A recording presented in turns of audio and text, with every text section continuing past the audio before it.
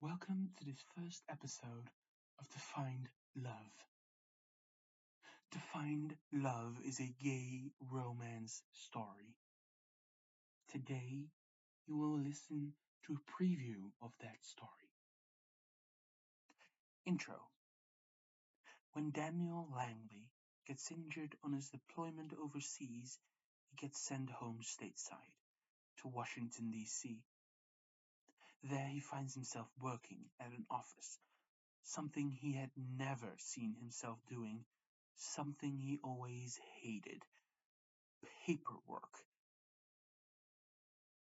That is where he meets Michael Smith. Michael is the 20-year-old son of the first female president of the United States. What will happen to their love when the media gets a hold of the story and Michael's mother is against it?